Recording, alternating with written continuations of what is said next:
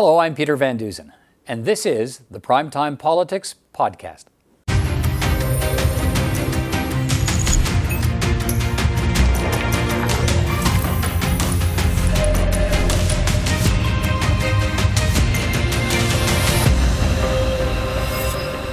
On Primetime Politics tonight, help begins arriving for hard-hit COVID Ontario.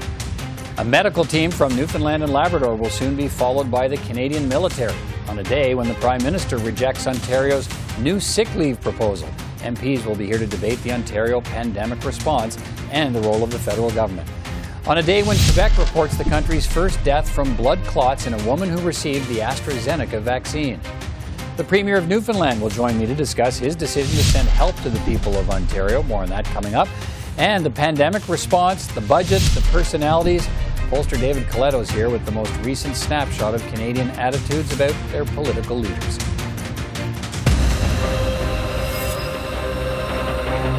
We'll begin tonight with the news of the first death in Canada of a person who received the AstraZeneca vaccine, a 54-year-old Quebec woman in otherwise good health who developed rare blood clots in her brain. The province's Director of Public Health defended the use of the vaccine today. Here's what he had to say. We are sure we are preventing more deaths and more complications of the disease, even with that vaccine. It's really this one. And when we did the first 55 years old and older, it was the first signal, and it was temporary, and we want to have more data. We went to 45 here in Quebec based on our epidemiology. Other provinces are going down to 30 because they got so much cases that the risk-benefit is better with the vaccine. Well, COVID infections are easing in some parts of the country and spiking in others, and almost everywhere. The strain is building on provincial healthcare systems with more hospitalizations and patients, many of them younger patients, in intensive care units. Help is coming to Ontario from the Canadian military and from Newfoundland and Labrador. Paid sick leave is a key to reducing COVID spread. We learned today the Ford government is offering to double the benefits available in the federal sick leave plan to $1,000 a week, but they want the feds to administer the payment. A proposal the Prime Minister rejected, saying Ontario needs to create its own program to have provincially regulated businesses pay for sick leave for their employees. And I know the Deputy Prime Minister is working directly with the province of Ontario to ensure that the right supports get there for people as quickly as possible. As we've said, we are there to help Canadians. We have people's backs. We need to work together, and provinces need to look at the way to deliver sick leave directly through employers, which the federal government can't do. We've stepped up. We've provided national leadership. I think the federal government should do this for all provinces across the country. $1,000 a week for 4 weeks will really go a long ways to defeating COVID-19. What the government of Ontario is suggesting is not paid sick days. It's the doubling down on a failed federal program, throwing money at a failed federal program. And that's not what Ontario workers need or deserve. That's not going to stop the spread of COVID-19 in workplaces, and it's not going to stop the deaths. All right, so now the Ontario government and the federal government are in discussions on a paid sick leave plan for the province of Ontario. And while that happens, the infections in workplaces continue. Let's discuss what is happening in the province of Ontario with three members of Parliament from that province. Jennifer O'Connell is the Liberal MP for Pickering-Uxbridge and the Parliamentary Secretary to the Minister of Health. Eric Duncan is the Conservative MP for Stormont, Dundas, South Glengarry and the Question Period Coordinator for the Official Opposition. And Lindsay Matheson is the NDP MP for London Fanshawe and her party's Deputy Whip. Good to see you all. Jennifer O'Connell, let me start with you. The military stepped in to help in Ontario. Other provinces are stepping up to help Ontario. The hospital system and the dedicated workers on the front lines there, they're being overwhelmed, and there's still no paid sick leave plan in the province. How do you explain why Ontario is being so hard hit by the third wave? Well, I mean, first let me just start and thank those healthcare workers. In particular in Ontario, we're seeing the stress and the strain they're under. And so to see health support coming from Newfoundland today was really a point of pride for me. My family's actually from Newfoundland, so it was really nice to see that help arriving. But when it comes to infection rates, we know that the vast majority are in our communities. So it's really important that we don't lose all of the work that we've done throughout this pandemic to fight this virus, and that we continue to take those strong public health measures to keep our communities safe. But has it been a failing of some of those measures, do you think, that's put Ontario where it is? Or the failure to take stronger measures? Or? Well, I mean, I think what we've been encouraging at the federal level is to listen to science and evidence, and there was modeling back in February talking about what was needed in these measures. And so I think now, as a federal government, as federal representatives, we're encouraging Ontario to take the evidence-based approach and to put in place measures that are going to make a real impact in these communities. Mr. Duncan, most other provinces are doing better than Ontario at controlling the spread of the third wave. And I guess I'm looking for your thoughts. Why are things so bad in the province of Ontario? Well, Peter, they're bad across the country. There are other provinces that are in third waves and having significant strains in their healthcare system. Ontario is certainly one of them, without a doubt. To answer your question about why we're in this situation, it's because the federal government has not got enough vaccines to the provinces to be distributed and get shots in arms. We look at jurisdictions. We're watching with envy. Peter, I watched this weekend, the Las Vegas Strip is coming back to life. We're seeing domestic and international air travel in the U.S. increasing. And meanwhile, we're in lockdowns, we're in restrictions. The United Kingdom, Israel, countries that have had good vaccine rollouts have been reopening. Those that haven't procured them, like our federal government did not do, that's why we're in this third wave right now, Peter. Okay, Lindsay. And not just Ontario, many provinces are in it. Right, I'm looking at Nova Scotia, smaller numbers, but they're alarmed as well. They're having some problems as well. Lindsay Matheson, what's your view on what's been happening in Ontario and the fact that it's been so hard hit by a third wave? Thanks, Peter. It is a combination of vaccine rollout and let's be honest, Democrats have been calling for a long time for additional supports to go to the province of Ontario, calling for the Prime Minister to bring forward the Emergencies Act, making sure that all hands are on deck, bringing in the military. But one of the key things, of course, is that we're pushing for paid sick leave and to strengthen the federal sick leave program, which is something that Doug Ford has now sort of said that he wants to glom onto, and yet it's not sufficient to just double it. So many experts, healthcare experts in the field have said that's not enough. Let's talk about that. Jennifer O'Connell, the Ontario government's been promising improved sick leave for workers who don't have paid days now. The Ontario proposal being put forward today would double weekly sick leave payments in Ontario to $1,000, but have those extra payments administered through the existing federal pandemic sickness benefit program. Prime Minister rejected that idea today, saying, look, what the Ford government needs to do is mandate paid sick leave for employees at all provincially regulated companies. So what's the argument for Ontario having to set up its own plan when there's a federal plan in place already? Well, I think, first of all, they do different things. From day one, we also supported paid sick days, so our commitment is there.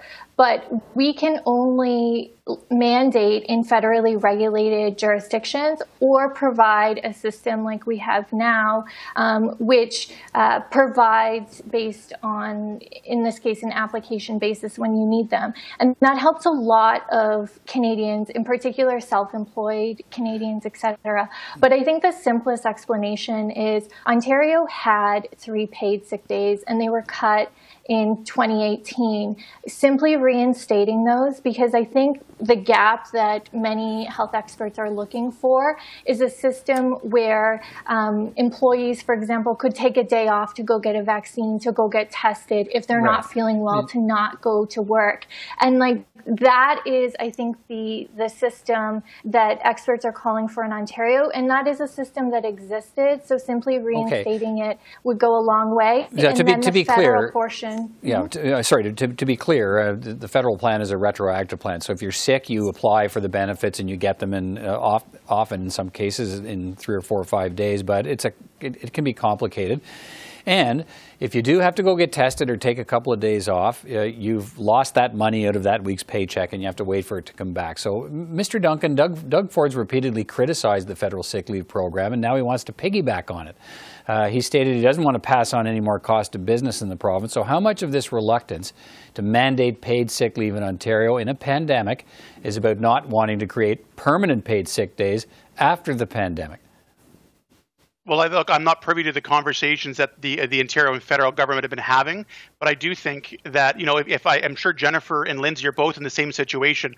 Our office has been inundated, my constituency office, with problems with EI and with CERB. So I think these conversations of how easy we can get these benefits set up and how easily we can get them distributed to people using existing systems, I think is a natural question to ask. And again, the line the government uses all the time, every step of the way, they say that they've been there with provinces and territories. We have a province that's asking for help in the administration of this, and I think it warrants a conversation to see, is there a way to make this work?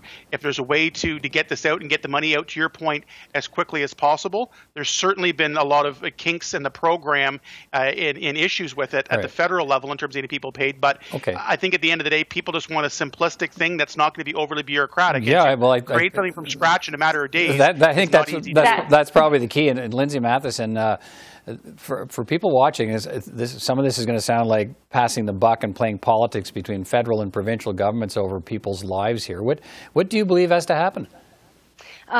I think that when we start to talk about all these programs, there's a political will involved, and it was designed in a flawed format.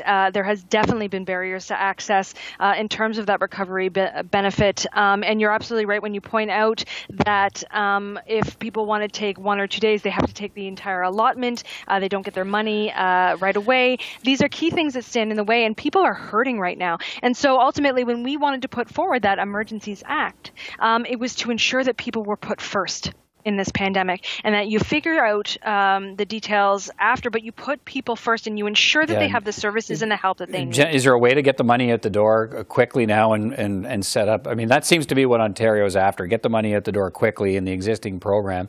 And the federal government's response, to some degree, Jennifer O'Connell has been, look, our IT systems don't work that way, and we really don't want to make a singular type of payment to one province and not to other provinces. Are those valid reasons for not wanting the Ontario model?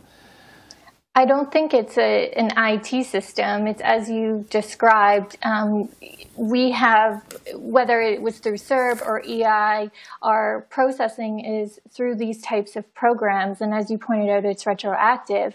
This, if you want mandated legislative sick days, which federally regulated sectors have, because we can make those legal changes. But in terms of processing, it actually takes 3 days once it's applied for. I think the difference, the nuance that everybody is talking about is the difference from when you get a paycheck and if you take a day off for sick leave and your pay isn't affected because versus a government-run program. And so if you want that uninterrupted day off, that is something that has to come through the labor legislation at the Ontario government, which existed. And as I said, at the federal level, we implemented for federally regulated Mr. Duncan, is the easiest thing to do here just to have the Ontario government introduce a law that says there's going to be paid sick leave days for people who don't have them now? I think there's a challenge when it comes to businesses, and there's been a lot of strain, and we don't need to say how much strain or reiterate again how much businesses have been under with the lockdowns and the restrictions, and particularly now in the third wave. I think what the province is trying to do, and what many provinces are trying to do, is to help businesses out, help people out as well, and balance all that out. Look, I say at the end of the day, and Peter, I take your point, people are interested in the solution at the end of the day, and I do think it is, there is an IT factor, and there's a deliverability aspect to this as well. I certainly think that we need to make sure that the conversations are happening between, it's just not a hard no, you're on your own. I think we have to look at that, but I think there's also a pressure as well. We don't want this to be a final straw for any business anywhere. There's a balance. We need to help people. The province has alluded to that, but how can we quickly and easily get that out the door is what they're asking for. Lindsay Matheson, let me get a final word from you here on how quickly this can happen and should happen.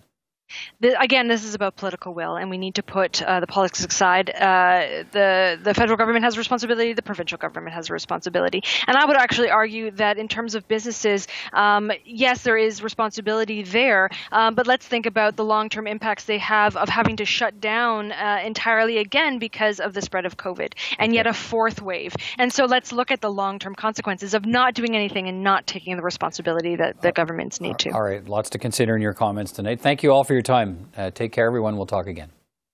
Thank you so much. Healthcare workers from Newfoundland and Labrador have arrived in Ontario to help ease the COVID-19 load in that province. 3 doctors, 5 nurses, and a nurse practitioner are all volunteers. They describe themselves as a small but mighty team with lots of experience on the COVID front lines. They'll help Toronto area hospitals deal with the surge in critical care cases. One of those volunteers is Dr. Alison Fury, the wife of the Premier of Newfoundland and Labrador. It's an opportunity to help our people, and they've cried out for help. I've followed my colleagues up there, and they're struggling, and they have been for over a year. So if I can go and relieve somebody up there of their, give them some reprieve, then I'm happy to do that. Well, Dr. Andrew Fury is the Premier of Newfoundland and Labrador. He is also a physician, an orthopedic surgeon who, along with his wife, has been to many medical missions overseas, and he is with me now. Thanks so much, Premier, for taking time to speak with me. Look, we've just heard from your wife, Alison Fury, Dr. Alison Fury, about her reasons for volunteering to help out in Ontario. You know, Newfoundland and Labrador has a tradition of punching above its weight at a time of crisis, and I'm wondering how long did you have to think about answering this call for help from Ontario? Well, not very long at all. As soon as we heard the call, I made the call to Premier Ford and said, look, I know we're small, but we're mighty, and any way that we can help, whether it's in supplies or with personnel, we're happy to help. I think we know that COVID-19 doesn't recognize provincial boundaries. We recognize that this is a Canadian issue, and we're all Canadian, and we need to be able to contribute to that family atmosphere when we can to help our brothers and sisters, regardless of where they live in this beautiful country. So we were happy to help, even in a small way. But this little bit of help is a little bit of hope, and hope begets hope. And I think that's something that we all need a bit of right now as this COVID-19 pandemic wears long. You and your wife have been part, I touched on it, of medical missions to countries racked by poverty or crisis. And I'm wondering how you think, how do you think this is different when you have to do it for your own country? Well, I mean, it's obviously very different when you're operating in a low and middle income country compared to a G7 country. I mean, the challenges are much different. The fact that I could pick up the phone and talk to Premier Ford and have this organized so quickly and so efficiently, recognizing the medical skills and the capacity that we have to execute on this in a short period of time is remarkable and speaks to the Canadian nature of this crisis that we're all facing, and the fact that we should be able to rely on our neighbors to help in tough times. It's very different than when you're on the ground, just say after the earthquake in Port-au-Prince, or in the refugee crisis on the border of Bangladesh and Myanmar. Like, those are different scenarios. But I will say what the common thread through amongst them all, what I anticipate will be, is that both will stretch your personal capacity, your professional limits, and the only way you can get through those stressful, anxious times is being able to lean on your neighbors, to lean on your team member, and this is a Team Canada approach, and the fact that Ontario is leaning on Newfoundland and Labrador right now, symbolically, but also in terms of the individual medical professionals, I think will lend a helping hand that's much needed. You're sending a medical team of 9 people. That doesn't seem like a big number, but how much of a difference will that group make? Well, certainly I've experienced that small teams can have big impacts. This is just the start, and if the numbers stay the way they are here in our own jurisdiction, then we're looking at potentially providing more. But small teams can have a big impact. We know that the medical professionals on the front line there have been working and are exhausted. So when you go into an environment where, in a crisis environment where the system is strapped, the personnel are strapped, they're exhausted, and having that little extra bit of support to be able to take a shift, to be able to take a week to 2 to 3 weeks of shifts away for someone so that they can recoup, be energized, and come back is incredibly important. And we've seen that. I've seen that myself on the ground in Port-au-Prince, and seen how a short, small, impactful team can make an incredible difference.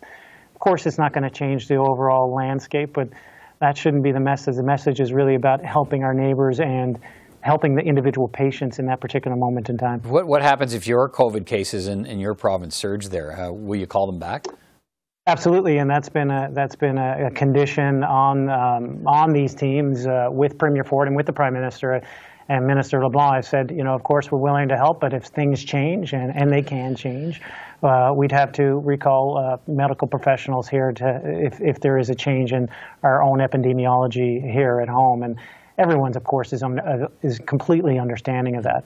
There have been some questions raised in your province. The nurses union there says, has been pushing your government to deal with ongoing staffing shortages in parts of the province. What do you say to them? Some people are wondering, how can you spare those workers for Ontario if you have a nurses shortage in your province?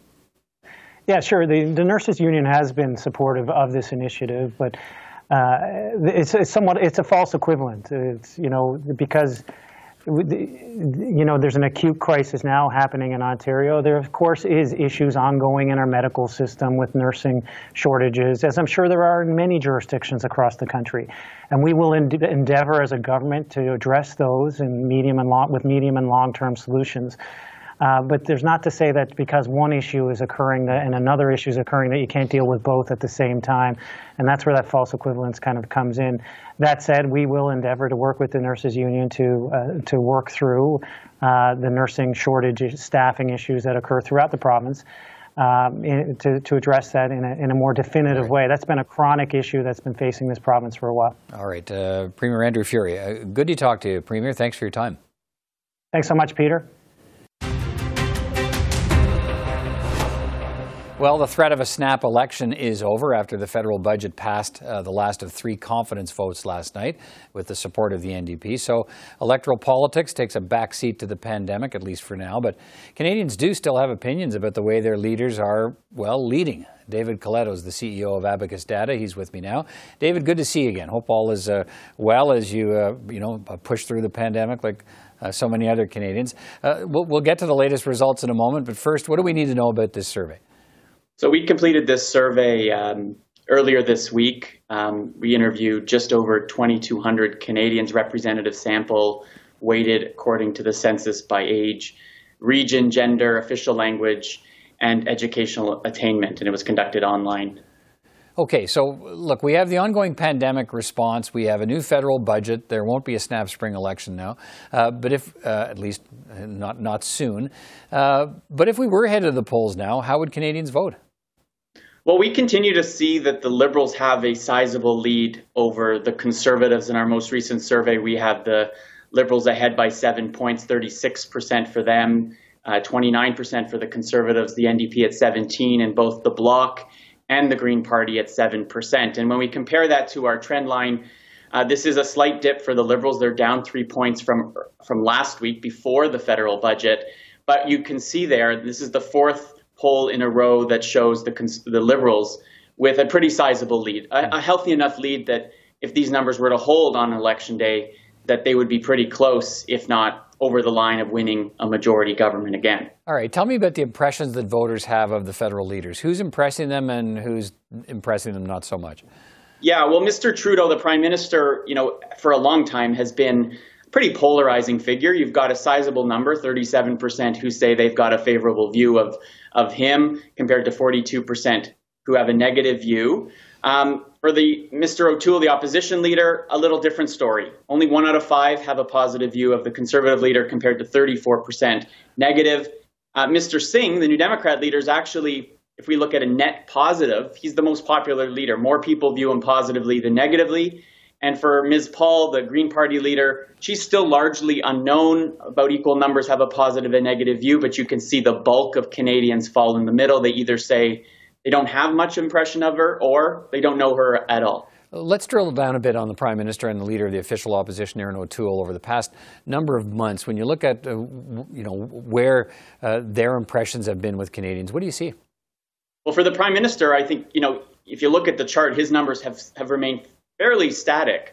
over the last number of months. There was a period early on in the pandemic where his positives really went up, but they've come back more to normal where we have about equal numbers viewing him positively and negatively. Now, that's not the case for Mr. O'Toole. It appears the more people get to know the Conservative Party leader, the more they dislike him. You can see that red line continuing to rise, whereas that green line is holding fairly steady. And that's, I think, a real challenge for Mr. O'Toole, in that not only is he starting off relatively unknown when he was elected leader last year, but since that time, he hasn't really gained much traction with Canadians and finds himself having the most negative view of any leader in terms of net favorability. You also asked which of the party leaders would be preferred as the Prime Minister. What did Canadians tell you there? Well, we found that the Prime Minister himself, which is often the case when we ask this kind of question, has a sizable lead. He's at 31%.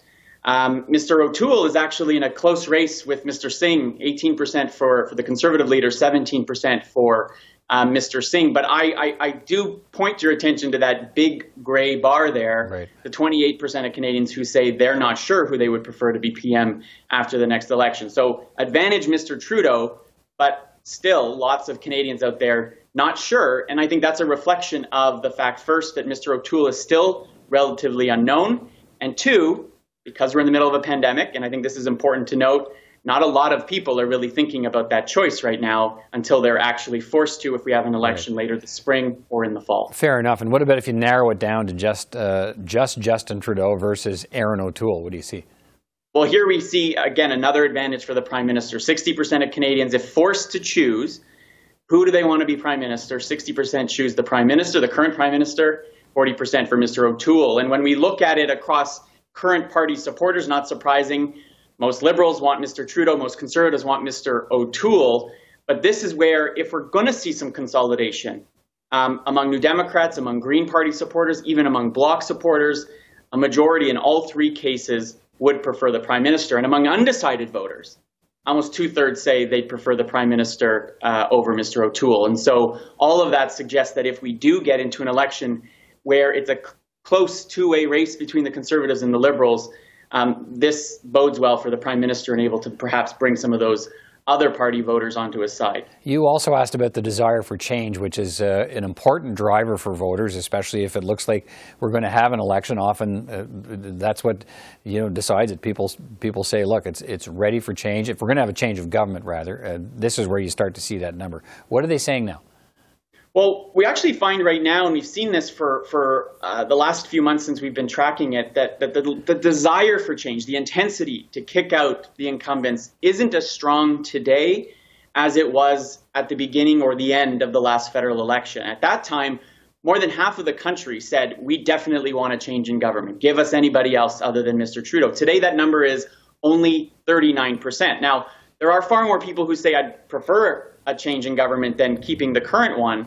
But that most important groups are those in the middle, those who say, I'd like change, but it's not important, or I'd like to keep the Liberals, but it's not that important.